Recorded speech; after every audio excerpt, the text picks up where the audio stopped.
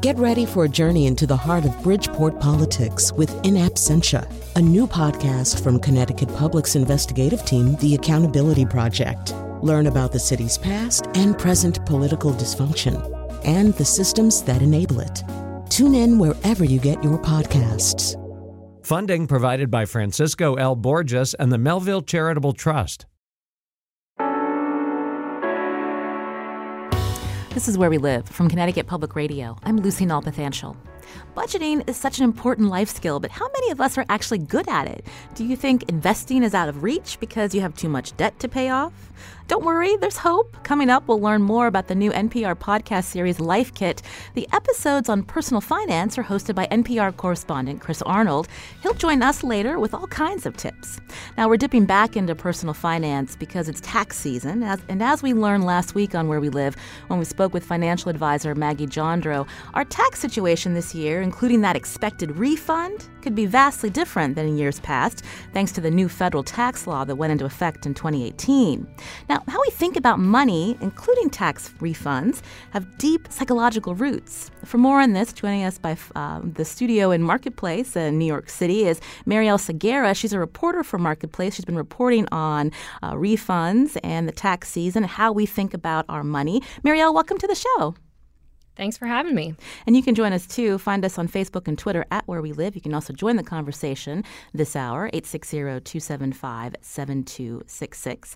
Now, Marielle, in your reporting, you talked about around tax season, Americans may be hearing ads from tax preparation companies. Here's a little clip. Have you all filed your taxes? Oh, yeah. We did good. Real good. Bigger refund than last year. How much we talking? 4? Ooh. 5? Ooh. 7? That's more than we got, babe.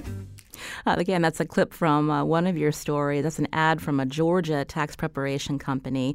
Tell us, you played this ad for finance experts. What did they think when they heard the premise of that ad, Marielle? Yeah, I actually I played it for a CPA named Justin McAuliffe on Long Island, New York. And this really bothered him because basically a tax refund is an interest-free loan that you're giving to the government. It is your own money that you're getting back. And so he's always trying to get his clients to change their withholding so that they, at the end of the year, don't get a refund, that they get their money all year instead. And so hearing that tax preparation companies try to play this up like they can get you the biggest refund really bothered him. Now, in your reporting, because of the new federal tax law that went into effect in 2018, what's it looking like so far for this tax season? How many people are actually still going to be getting refunds? Yeah, so we have data going up until February 22nd. The data comes out every week, so it is changing a little every week. We know so far that the total number of refunds are down. So 2 million fewer people are getting refunds so far this season as opposed to last season. Also, the amount of refunds is down in total. The average refund is actually up by about 1%. And remind us again, so throughout last year, with the change in tax code, the formula for withholding changed. So all of us may be getting a little bit extra in our paychecks. But if you didn't change your withholding, that's where the problem may come into effect when you file taxes and realize, oh, I'm not going to get as much as I'm expecting from years past. Yeah, exactly. So we know that in the U.S. we pay our taxes as we go. Your employer withholds taxes from your paycheck, sends it to the government on your behalf. But the amount that's withheld depends on two things, on choices that you make on that W-4 form you fill out every time you start a new job, for instance, and also on guidelines that the government gives your company. And so after Congress overhauled the tax code in 2017, the IRS sent new guidelines to companies and said, take out less money from people's paychecks because most people are actually getting a tax cut. The problem is that withholding is not an exact science, and Congress also got rid of a lot of the deductions people take at tax time that can lower their tax bill or get them more of a refund. So now people who didn't change their withholding may have had too much or not enough, that is, taken out of their paycheck, not enough to cover their tax bill, and now they'll end up owing money. So when we go back to that, the ad that we heard from a tax preparation company, again, people really have this sense of satisfaction when they file their taxes and they're getting a big refund, even though that's technically their money. As you said, it's an interest-free loan to the government throughout the year, depending on what your withholding is. So tell us a little bit more about what you found in your reporting on the idea of the refund and why it's so satisfying. Yeah, I mean, look, I think a lot of people do get a refund just because they're afraid that they're going to end up owing money at the end of the year, so they want to play it safe. Some people just don't think about it. But I think a big chunk of people, they like getting a refund. For one thing, psychologically, we prefer to get money in one big chunk, it seems, to getting it in small amounts all year long, maybe let's say $20 more a paycheck. It feels like a surprise or like a gift. A couple of people described it to me that way. Like it's like Christmas or it's like a birthday gift. We get a little boost when we get that money, even if it is our own money. And some people also use the refund as a way to set aside money so they can't touch it all year long, like another savings account, but one that they can't access, even though that means foregoing interest on that money. That's interesting. So the idea that, on our own, we might have trouble putting aside the extra $20 because, the Starbucks mocha is more tempting. But this way, when you think about getting that lump sum once you file your taxes, that's a way to then go, oh, maybe I have money to afford something I've been trying to save for. So let's talk a little bit about just the history of getting that government refund. Can you walk us through when it really started, Marielle? Sure, yeah. So back in the early 1940s, that's when Congress expanded the income tax. Before then, mostly the wealthy paid it.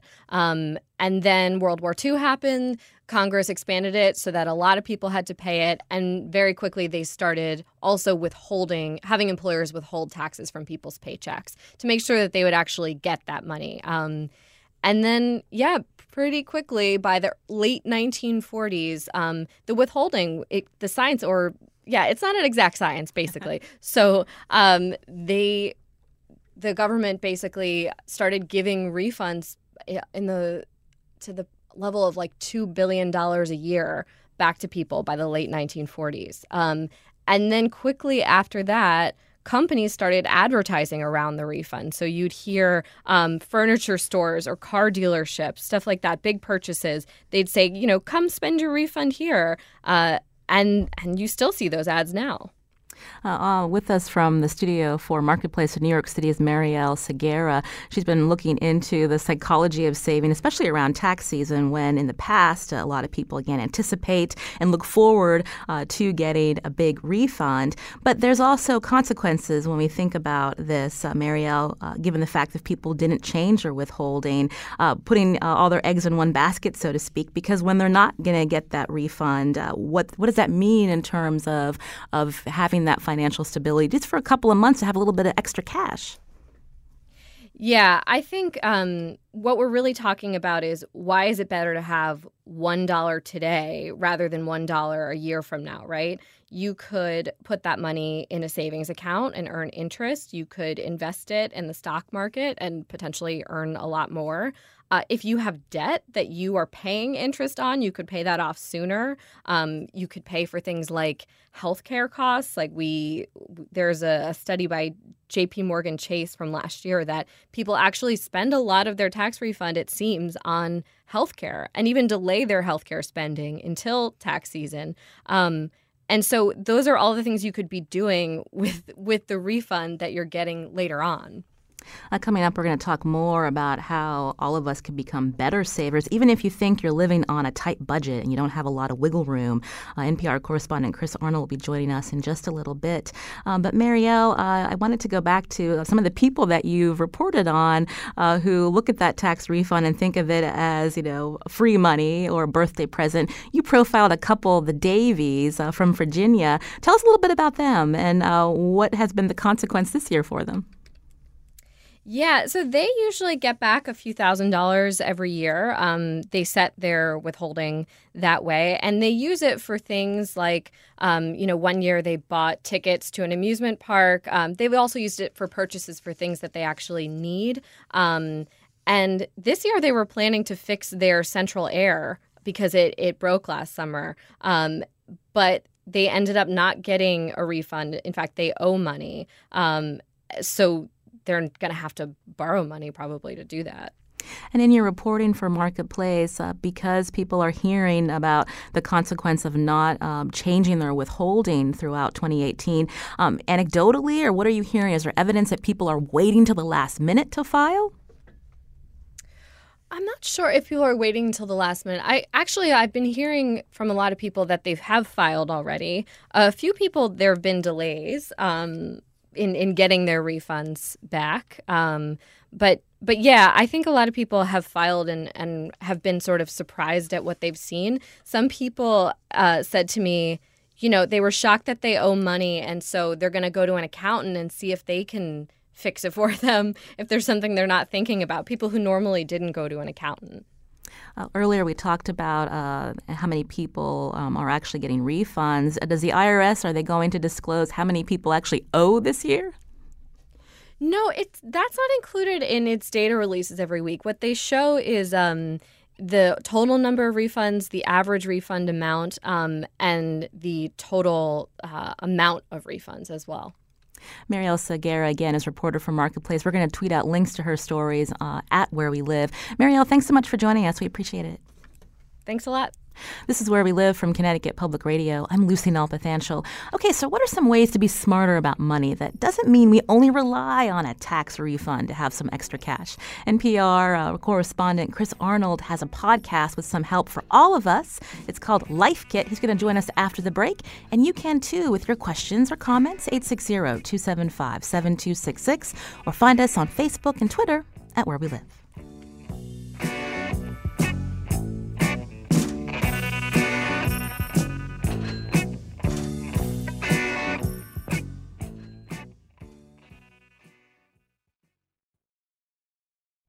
This is Where We Live from Connecticut Public Radio. I'm Lucy Nalpathanchel. Did you learn about personal finance in school? Or maybe from your parents?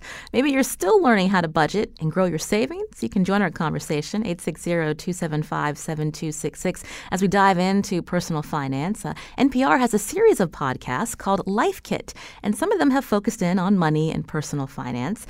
And as my next guest and his producers describe it, Life Kit podcasts are actually tools for living, rooted in real research, behavioral science, and more, the kinds of topics that they don't teach us in school. NPR correspondent Chris Arnold hosts Life Kit's episodes on money, and he joins us today from Boston. Welcome to our show, Chris. Thanks, Lucy. It's good to be here. So I wanted to start off, again, we talked a little bit about behavioral economics earlier with Marielle, but that you really dive into that for one of the episodes in your series, looking at humans' biological history and why we're so bad at saving. Let's take a listen. Cool. We are going to start in caveman times. It's kind of exciting, but it's also kind of scary because there's wolves and saber-toothed tigers, and they're creeping up behind you all the time. And it's like, whoa. Now, is this the best time to be thinking about saving and your 401k retirement account and stuff like that? I mean, no, of course not. The cavemen don't think about that stuff. You need to survive the day and eat food and don't get eaten yourself. And okay, we're being stupid and corny here, but this is in fact a good lesson about saving money, because the point is that we are hardwired to focus on the present and immediate gratification. And this is like the opposite of what your brain has to do to focus on saving money. I really love that clip, Chris. So we don't like to wait. We don't like to think about the future. So how do we get around what's rooted inside us to be better savers? Right. And, and we're trying to make these sort of engaging and fun. It's like, the idea of sitting down and learning about personal finance might be dull, but we're trying to do it in ways that you learn how your brain works and human psychology and stuff that's like really rooted in science and making it fun at the same time. So there's a lot of ways to work around it, but sort of the holy grail and if you're going to do one thing to get better at saving money, it's super simple. It's make it automatic. And, if your employer offers a 401k, for example, And you can sign up for that. And then every paycheck, automatically money is coming out and, getting automatically sent to an investment account that hopefully is set up the right way. Over time, you don't even see that money. It's invisible to you. You don't have to remember, like we said in the podcast, like, oh, it's Tuesday. So, right, Lucy, that's the day that I've got to remember to write a check to myself for some money to save. I mean, we're just bad at that, right? It's Tuesday. You're going to be thinking about the dishes, getting the kids to school if you have them, or getting your homework done if you're a student, or whatever the case may be. You are not thinking about, squirreling away money in some difficult way, or just even as simple as writing a check. So the thing to do is, in whatever way you do this, make it automatic so you don't have to do anything, and the saving just happens by itself. What about people who, depending on the banks that are in their town, trying to find the best institution to even open up a checking account? Sometimes there's those minimums, and maybe people don't have a lot of money where they worry that they're going to have to think about overdraft protection. I mean, what tips do you have for them, Chris? Well, I think we can talk, we'll break this down maybe over the course of our conversation. But the simple answer is, look, you want to find a place where you're not paying any fees at all for any sort of checking account. And there are banks, credit unions, where you can open a free checking account. You don't have to have a minimum amount in there. It's absolutely free to get money from your employer sent into your main checking account. And then you could have another account set up for sort of emergency stuff. And, you could be sending money to a financial institution like the big nonprofit Vanguard and do a target date fund, which is just, here's how old I am, take care of me. And they'll very simply set up a smart investment mix. I mean, there are things you can do that are almost free to manage all this, where you're absolutely right. You do not want to be paying fees, or that really cuts into your savings. I was thinking about budgeting too, because we all have consistent withdrawals that are coming out, whether it's paying for daycare, definitely gas during the week, obviously rent, groceries. And so when we think about our paychecks that we're getting, Chris, how much should we be trying to save percentage-wise? Well, there's a rule of thumb that we talk about too that is kind of age-old wisdom, but it's also really good, which is the 50-30-20 rule. And what that means is 50% of your income should be going to just your fixed costs, like, your car payment, you got to get to work, your rents or your mortgage, you got to have a house. 30%, the 30 number, is kind of discretionary, like, oh, I want to go out to eat, or I want to, pay for my kids' sports, or I want to go on vacation. And then 20%, this sounds like a big number. We can talk about ways to get there. 20% should be for saving. And if you've accumulated some debt, some of that 20% might be to pay off the debt. But, people really need to be saving these days, like 10 to 12% of their income for retirement someday. And then you want other types of savings accounts set up, and we can talk about that. But that's sort of the general architecture of it. And, individual circumstances might be different. If you live in Manhattan, your housing costs are going to be a little higher. If you're paying off massive amounts of student loans, you might want to try to save more so you can, but that's sort of a baseline to start at and go from there. You're hearing NPR correspondent Chris Arnold, who covers personal finance and consumer protection. He's also hosting a series of podcasts for NPR's Life Kit that focuses in on money issues and questions and how to become a better saver. You can join our conversation. Are you someone, like Chris suggested, that has made it an automatic thing every month to put a little bit away into your savings? You can join us, 860-275-7266. You can also find us on Facebook and Twitter at Where We Live. So, Chris, I wanted to hear more about some of the reporting you did on the importance of making that automatic transfer every month. What's some of the evidence? What are some programs out there that are examples of how this is working well for people? Well, we tend to think we can't save as much money as we actually can, is what the research shows. I mean, so there's tons of people who don't save anything in a 401k plan or any kind of retirement plan. I mean, we have this retirement savings crisis in America, really, and that's not over dramatizing.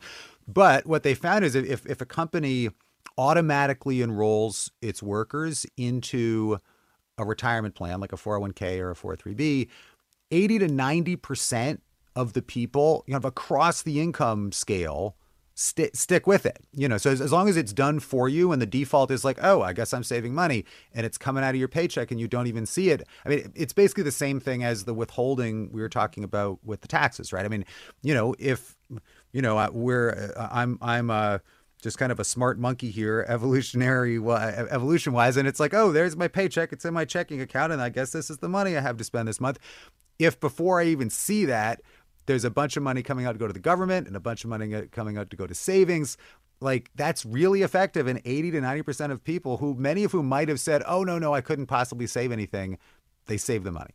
You mentioned in this country, the retirement crisis, it's a real thing. You profiled or talked with someone in the UK about a mandatory retirement account. Tell us a little bit how that works. Yeah, this is a very cool thing. I mean, sometimes you think we might learn something from our country across the Atlantic. So what the government in the UK did is they said, look, there's evidence that shows from behavioral economics and these studies I was just talking about that if you auto-enroll people, they'll save tons of money and be better off down the road. And when they go to retire, they can have a nice, time and not be like, having to work 3 jobs when they're 75 or 80 years old. And so what they did is they said they started with a small amount, 2%. And we'll talk about this as a strategy that you can use as you start to save. So everybody in the country and every employer from, McDonald's to banks, are required to have an automatic savings program where all the workers got enrolled. And you could be making minimum wage packing vegetables. You get put into this plan, right? And what they found, well, we talked to Charlotte Clark, and why don't we let her, I think you've got some tape there, we can let her explain how it's going. So it's been much more successful than we thought. So over 90% of people stick with it. 90% of people hang in there and keep saving because it's automatic. And we didn't think if you did it across the whole of the population, you'd end up with that sort of number. My view is defaults are really powerful. That is a really big number. 9 out of 10 people are sticking with it, Chris. Yeah. And, and what she said at the end there, defaults are really powerful. I mean, they just are. And so you want to get your financial life set up in a way where the default is you're doing all the right stuff. If you try to leave it up to yourself to juggle all the craziness of life and then think, oh yeah, this weekend maybe I'll figure out my financial life. That just doesn't work as well as getting it set up as the default. I was thinking back to some of the 403Bs that people may have, or even depending on if it's a 401k, where employers actually will match depending on what your contribution is. It's almost like free money. Do people take advantage of that in this country, Chris? Not enough people, but yeah. I mean, that's we'll talk about that. I think in a little bit. We're going to talk about how to prioritize debts. And I mean, if your employer is giving you a 100% match on the money that you invest, I mean, that's just free money. You just got to find a way to take advantage of that. It's like, oh, I'm going to put $100 or $1,000 into this account, and I'm immediately going to get 100% return. I'm going to get $1,000 from my employer, free money. No matter what else is going on, you just got to find a way to make that work. Chris Arnold is with us again. He's hosting the personal finance episodes of this NPR podcast called Life Kit. You can join us, too, if you have questions about personal finance, if you're having trouble saving, or if you found a way to really make it work depending on your budget. The number 860-275-7266. You can find us on Facebook and Twitter at Where We Live. So you mentioned the strategy of starting small, Chris, starting with 2% to put into savings. And then where should it grow from there? Right. So the way that experts that we spoke to for the podcast think about this, and these are like Bridget Madrian, she's an economist who was at Harvard for a long time. She's studied policy issues around retirement savings. It should be 20% of your money should be going into savings. And that, of course, would be very hard to start tomorrow if you're not there now. So an effective strategy is you start with like 2 or 3%, and then each year you bump it up by another 2 or 3%. So like inflation goes up, you get a little bit of a raise, or you get a promotion at work. And, it's at those times, that's happening in the background. If over the course of 5 years, you're bumping up 2 or 3%, another 2 or 3%, another 2 or 3%, pretty quickly you can get to a place where you're saving a lot of money. And the goal is maybe 10 or 12% should be for your retirement account. And then the rest, we can talk about the various other things, but, saving up for the down payment on a house, or some of that will be to pay off student loan debt or credit card debt that you accumulated before you got your financial house in order. And we can talk more about that in a minute, but that's the basic way that works. I was thinking about when we graduate from college, and some of us may have a lot of student debt. So for young people, how feasible is this, Chris, when we're thinking about trying to even get that first full-time job?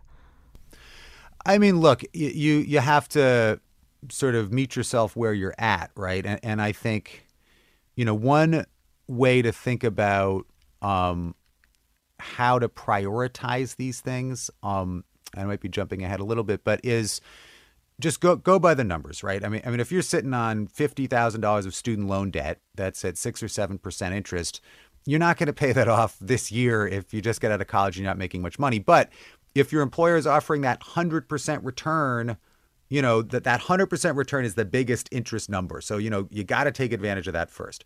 If you've got credit card debt that you're being charged 22% interest or something outrageous, the interest rates are very high. You got to be going after that. The student loans, well, okay, they're at 7%. I mean, that could ride for, you want to be paying them down, making your monthly payments. But as far as like going hyper aggressive to get rid of that debt, that can probably wait till you get rid of the credit card debt. And you just follow the numbers to go after what makes sense. Now, there are different approaches too. We can talk about, we did this in a how to get out of debt episode, but to me, like as a place to start thinking about this, like that's a good way if you're just getting out of school, like you asked, to figure out like, all right, what do I do? What should I be prioritizing? I was thinking back to one of the episodes where you talked to economist, I think your name's Anna Maria Lusardi, about buffer accounts. And you talk about this as almost as using the analogy of a shock absorber. Talk a little bit more about that, Chris. Yeah. So, okay, this is a cool concept. With a lot of this stuff, it's better if you use metaphors because then people can understand it better. But all right. So if you drive a car, I work in public radio. So when I first got hired, I drove a car with probably like no shocks left at all, right? And when you drive a car like that, it's like rattling down the road. It's like rattling the fillings out of your teeth. And it's just, it's bad for the car. It's bad for you. It's crazy to drive a car like that. It breaks other things on the car. Most people listening to this are not driving around in cars with absolutely no shock absorbers. But a lot of us set up our financial lives in a way where we don't have any shock absorbers. So and the types of shocks we're talking about is like, oh, geez, my car broke, or I got a big dental bill and I can't pay for it. You need that a buffer account set up with $1,000, $2,000, whatever it is, so that, oh, geez, it was a death in my extended family. I got to fly to California. You have the money, because otherwise these shocks always come. Just there are always bumps in the road. And if you don't have the money saved up to deal with it, that can start you down a bad path where you're using the wrong thing for your shock absorber, like a credit card. That can be the worst. Or I'm thinking back when you've got the big, maybe you've paid off your car, but you've got regular maintenance, and all of a sudden your transmission goes. That's a big bump. Right. Exactly. Again, Chris Arnold is with us. He's hosting the personal finance episodes for NPR's new podcast, Life Kit. You can join us too, 860-275-7266. Are there approaches that have worked for you, or maybe you need a little more help? Again, you can also find us on Facebook and Twitter at Where We Live. Stephen's calling from Chester. Stephen, what's working for you? Oh, hi. There's a term called FIRE, which is Financial Independence, Retire Early. And I just wanted to mention how important it is to take into account when you save that compounding interest is a powerful thing, so that when you need to retire, as I have, and I'm 55, that I'm able to retire early because I can live off the interest that I have created alone and still save. Well, thank you, Stephen. Account. Thanks for sharing that acronym, FIRE, Financial Independence, Retire Early. Is that something, Chris, that you've come across? Well, I'm aware of it, and yeah, congratulations also for being able to retire at 55. We haven't done the FIRE episode yet because you often have to make enough income to get there, that we're trying to kind of speak to the every man and woman first and then go there. But the idea of the power of compound interest is huge. And okay, I'm going to throw some math at people, but hang in there. It's not too crazy. The rule of 72. I was reporting like 20 years ago. I was just starting out. I was in a classroom where this guy in New York was explaining to sort of lower income kids, like, this is the power of compound interest. And he talked about the rule of 72, and this always stuck in my head. And the way it works is you take 72 and you divide it by the interest rates, and you get the number of years it takes your money to double. All right. And that's confusing. You don't have to do the math. But what it means is if you are getting about a 7% return, which is about what the stock market does over time, your money doubles every 10 years once you invest it. So what that means is if you are in your 20s, you got your first job, you got an employer match, and you can start socking away money and like getting a roommate and living cheap. And if by the time you're, say, 35, you got $100,000 saved up, which is totally doable for a lot of people. It might sound like a lot of money, but with the employer match, you got to save half that. You do it over time. Then by the time you're 45, it's going to double to 200,000, 55, 400,000, 65. You got 800,000, 75 years old. You got $1.6 million. You started out with $100,000. This is why people say you have to start saving when you're young. I mean, time, you might not have a lot of money, but you've got a lot of time, and it's incredibly powerful. You really want to harness that. Again, you can join us 860-275-7266 as we talk about ways to become better savers, thinking about buffer accounts, as NPR correspondent Chris Arnold has mentioned. We were also curious about programs here in Connecticut that are helping people save, even if they're on fixed income or tight budgets. So joining us by phone is Donna Taglianetti. She's a financial stability consultant who works with Connecticut United Ways. Donna, welcome to our show. Thank you. So what about when we think about savings in Connecticut? You and I are familiar. We think often that Connecticut is an expensive state. People have trouble just trying to make ends meet depending on their income. So what have you found out about how many people are able to save, and what income levels are we talking about? Well, the Connecticut United Ways a couple of years ago started doing this report called the Connecticut ALICE report, and ALICE stands for Asset Limited, Income Constrained but Employed. And what we found was that 40% of households in Connecticut are working hard, but they have difficulty meeting their basic necessities: housing, food, childcare, which is a big expense, healthcare, transportation. And that includes 10% of the population that falls below the federal poverty line. But that's 30% who are above the federal poverty line and still struggle to meet their monthly expenses. We found that that's consistent across the state. It's certainly higher percentages in urban areas, but 75% of towns in Connecticut have 20% of their population who falls into this ALICE category. So we also found that 37% of Connecticut residents did not save any money for emergencies last year. So something as small as a car repair or a couple of weeks' illness can become a major crisis and really sort of snowball into a bigger and bigger issue for families. When we were thinking about doing this show, producer Carmen Baskoff heard about how the United Way actually is working on programs to connect people, even when they fall in this ALICE range, to develop emergency savings. What can you tell us? Yes, we're really excited. We are just launching a new program in Connecticut called ALICE Saves, which combines some very proven, effective programs that have been successful in other states. We're bringing them to Connecticut. So one is called Saver Life, and Saver Life is a program that rewards people for saving. It allows people it's really sort of a way to kickstart your savings. It's really geared towards those people who haven't been saving any money. So for every $20 that you save for a 6-month period of time, if you save $20 a month, we reward you with $10. So that's a very simple way to start saving. We did a pilot of that program in Connecticut a couple of years ago, or a year and a half ago, and we had 320 savers, and they saved $260,000. So it's been a very effective program. we're combining that this time with another program called Trusted Advisor, which is a free financial counseling program that takes place either by telephone or Skype. It's a convenient program. It allows people who are working maybe multiple jobs to find a time, because it's not constricted to just working hours, but to find a time where they can talk to a financial counselor, a real person who can help them look at their financial situation, set up some financial goals, and then help them work towards those financial goals.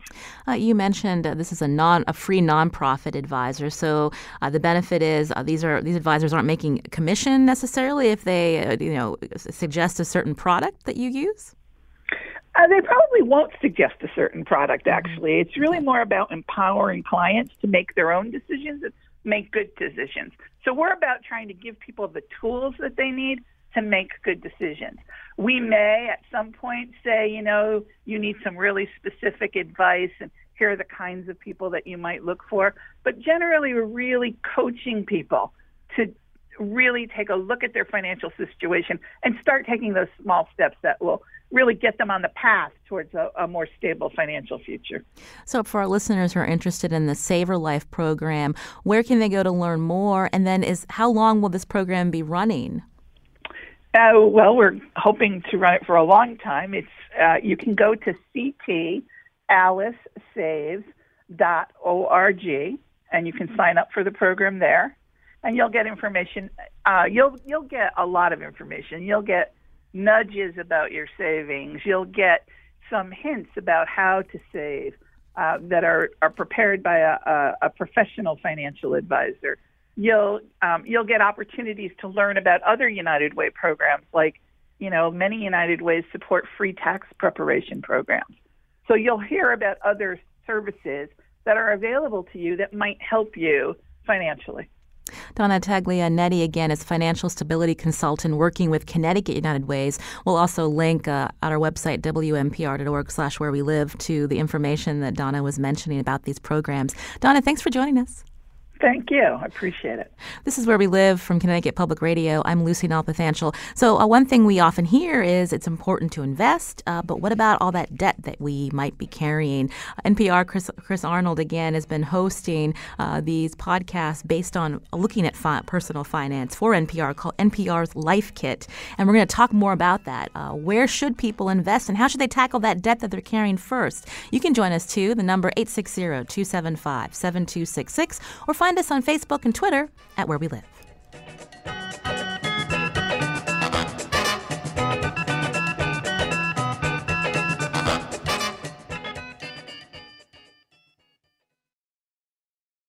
This is Where We Live from Connecticut Public Radio. I'm Lucy Nalpathanchel. We've been talking today about personal finance and hopefully making it seem less like a chore. We've been talking with Chris Arnold, an NPR correspondent who hosts the personal finance episodes for NPR's Life Kit podcast. And he certainly makes it fun as you listen to these different episodes in the series. You can join us with your question, 860-275-7266, or find us on Facebook and Twitter at Where We Live. Arveen is calling from Orange. And Arveen, what's your question?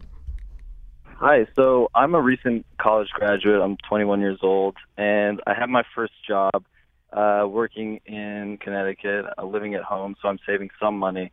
My question is, where do I invest? So there's just so many different options, I feel like. I'm not really an expert in the stock market. I don't know if I should directly invest my money in the stock market, if I should put it in a 401k, if I should just start saving by myself, just putting it in my bank account. So that's kind of my question. Where do I put this money that I'm starting to save? Arveen, great question, and it's a good segue to what we wanted to tackle in this segment, Chris. Before we think about investing, we've got to tackle the debt first. So how about we start there? Yeah, and we've talked a little bit about that already, which is like, in terms of debt versus saving and investing, like go by the numbers. If you're getting 100% employer match, that's free money. Take that first. If you got credit cards that are at 22%, pay those off. Target that next. If you got student loans that are at 7%, okay, then you can move down the list going after the stuff that's hurting you the most. There are other approaches we can talk about in a minute. But two things. I want to answer Arveen's question about, how to invest. And combined with what I just said, we talked with David Swenson, who is sort of a world famous, probably one of the greatest investors on planet Earth, and he manages Yale University's endowment. And we went to him and said, okay, so how should people wondering how to start investing for retirement in the future, what should they do? And to make it very simple and actionable for people, he said, look, one thing you can do is there's a incredibly robust and dependable not-for-profit financial institution out there called Vanguard. And David has his own mix you can check out on our podcast of what types of investments, or you could just do a target date fund. You're like, I'm out of college, I'm 25, it's very low fee. And it's a very simple way to get started, because I think the complexity is what derails a lot of people thinking like, oh, this is really complicated. It doesn't have to be. And I think one other thing we should talk about too, before we get into some more of the strategies, is I think for a lot of people, they just feel like, oh, I can't possibly get out of debt. I've got these student loans and these credit cards, and I'm not making that much money yet. And we spoke to, I think you've got some tape there of Michelle Singletary, who is a personal finance writer and a columnist with Washington Post. She's great. And so we asked her about this. Look, we heard from tons of listeners who are like, it's just so hard. I'm not making much money yet. I'm young. Here's what she had to say about that. People are like, well, you don't know. You don't understand. Let me tell you something. I completely understand. I was abandoned by my parents and went to live with my grandmother. Before my grandmother took us in, I knew hunger. And I don't mean that there wasn't choices in the refrigerator. I mean there was nothing in the refrigerator. So I understand poverty at a level that some experts don't, right? My grandmother made like $13,000 the most in her life. So she couldn't give me money to help. So I totally get that there's not a whole lot to stretch. I know what it's like. But I also know that you can't overspend and spend what you don't have. So if you're a young adult starting out, that means that you got to make different decisions. So, Chris, tell us about some of the steps that listeners can take. What are some different strategies to help pay down debt? Well, one is to make some big changes. If you've got a lot of debt and you're not making much money, like Michelle says in the podcast, maybe you got to have some roommates, and like the caller was saying, you can live with your parents, you have to cut your expenses way back. And then there's different approaches. One, this what I was referring to before, you start with the highest interest rate and go down. That's called the avalanche method. There's also something that works for people called the snowball method, where you start with the smallest debt first, regardless of the interest rate, and say, okay, I owe $400 on this credit card. I'm just going to pay it off. And behavioral research shows that getting little wins like that motivates us and makes us feel more powerful and want to go after the next debt. And so that can be another approach, doing it that way. Ultimately, budgeting is going to be a part of this. You're just going to have to sit down and make a budget. It doesn't have to be super complicated. It could be that 50-30-20 thing we talked about. People also put money in envelopes. That's another thing. You go to cash, stop using the credit cards. Don't cancel the credit card accounts, because that can hurt your credit score. But it's way too easy to spend money with plastic. So if you decide I'm just going to spend $100 on groceries this week or whatever it is, you put the cash in the envelope, you write groceries on it, and when the money's gone from there, that's it. You stop spending. All of these are tricks that are like rooted in behavioral psychology and stuff that you don't want to go past that envelope, and those sorts of things work. There's probably too much to sort of unload here quickly, but again, if you go to npr.org/lifekit, the saving and investing one, and there's another episode, another guide on getting out of debt. We just have tons of information about all this stuff. I was thinking the envelope strategy, it makes sense, but also does it take a lot of willpower? So maybe you put the $100 aside for groceries, but you have the munchies one night and you realize, well, I spent all the money in the envelope. Can I just use my debit card, Chris? I mean, well, we talked to the founder of YNAB, You Need a Budget, which is like, this is online software that you can use for budgeting that has like this kind of cult following, and they do videos all the time, and it's it's sort of super popular. And his thing was like, look, you are going to screw up your budget, and that's okay. You blow the money on pizza. It's a process, and you want to be kind to yourself as you learn to change your habits. One approach that I really love that a listener told us about, and Michelle Singletary, who we mentioned, also wrote a book about this, is what's called a spending fast. And what I love about this is like a simplicity to it, where you just say, all right, whether it's a month or 2 months or 3 months, whatever it's going to be, I'm going to spend as little money as possible. I'm not going to put gas in the car to go to work. I'm going to pay my rent, but I'm not buying any new clothes. I'm not going out to eat. I am making my own coffee.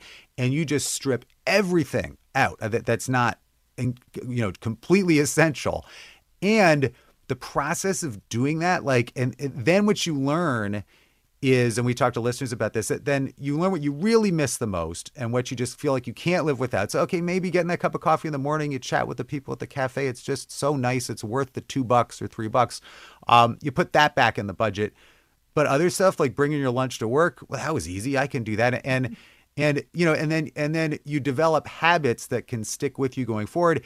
And you can also save a ton of money. We talked to people who were able to pay off a lot of debt by doing this spending fast thing for like longer amounts of time. And that was pretty cool. And it's sort of like a intense sprint to really make a lot of headway fast. You profiled one woman who had $40,000 in debt from a wedding, and she did this spending fast, and she actually saw results pretty fast. Yeah, I think it was like 20 grand of it she paid off in like a year or something like that, and she made, it was like 6 or 7 grand she paid off just in a few months. So by doing sort of the more intense spending fast thing. And I think that to me just sounded like, I think you have to be sort of in a moment of crisis, or it really has to hit you. But another takeaway for us was, harness the angst. Like we talked to one woman who was like in labor at the hospital, having a baby, and her husband's like eating a burrito and not being terribly helpful. And she's just like freaking out. It's our third kid. How are we going to pay for this? And she's like, tells her husband, like, put down the burrito and like buy this budget app, and it's like, that was the moment for her when it was like, we got to get our financial house in order, But, if you're at a moment in your life where you're just sort of freaking out, like, I really want to figure this out, like, use that to do something big, like a spending fast, or to get a roommate, or, to make some big changes that can help. Chris, we only have a couple of minutes left. And again, we're going to be tweeting out links to these episodes you have hosted for NPR's Life Kit. They can look at Where We Live or at our website, WNPR.org/Where We Live.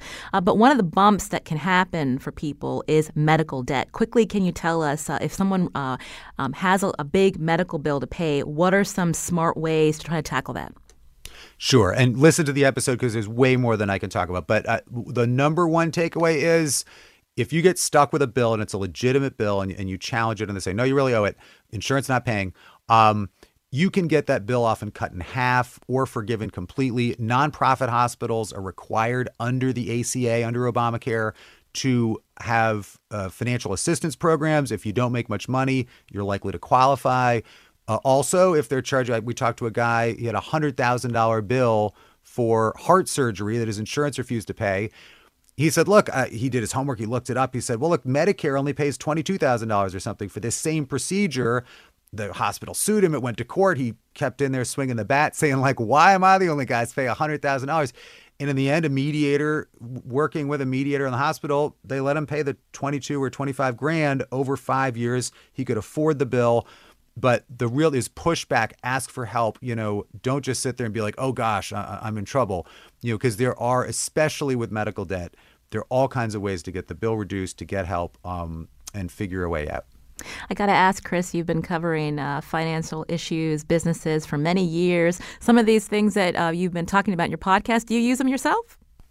Actually, some of this stuff I've done myself, like I've always been really good at the big stuff in my mind, like, saving for retirement and investing it in a smart way. And, I interviewed guys like David Swenson, who's this genius investor, 15 years ago. And I did exactly what he said, so like there I'm good. But it's the more like everyday budgeting stuff I haven't been as good. So I'm actually learning as I go into this too, like from talking with folks like Michelle Singletary and everybody else. And, having different accounts set up and being more intentional about that stuff. So, I think it's fascinating and people feel better about themselves when they figure this out. So, try it, check it out, and hopefully you get to a better place. Well, Chris Arnold, again, it's been fun. We hope that we've led people to this new podcast, again, Life Kits, personal finance and other topics. The finance one's hosted by NPR's Chris Arnold, who joined us today here on Where We Live. Thanks, Chris. Thanks, Lucy. It was fun. Today's show produced by Carmen Baskoff. Thanks to Seth Blair on the phones. Our technical producer is Kyone Wolf. I'm Lucy Nalpathanchel. As always, thanks for listening.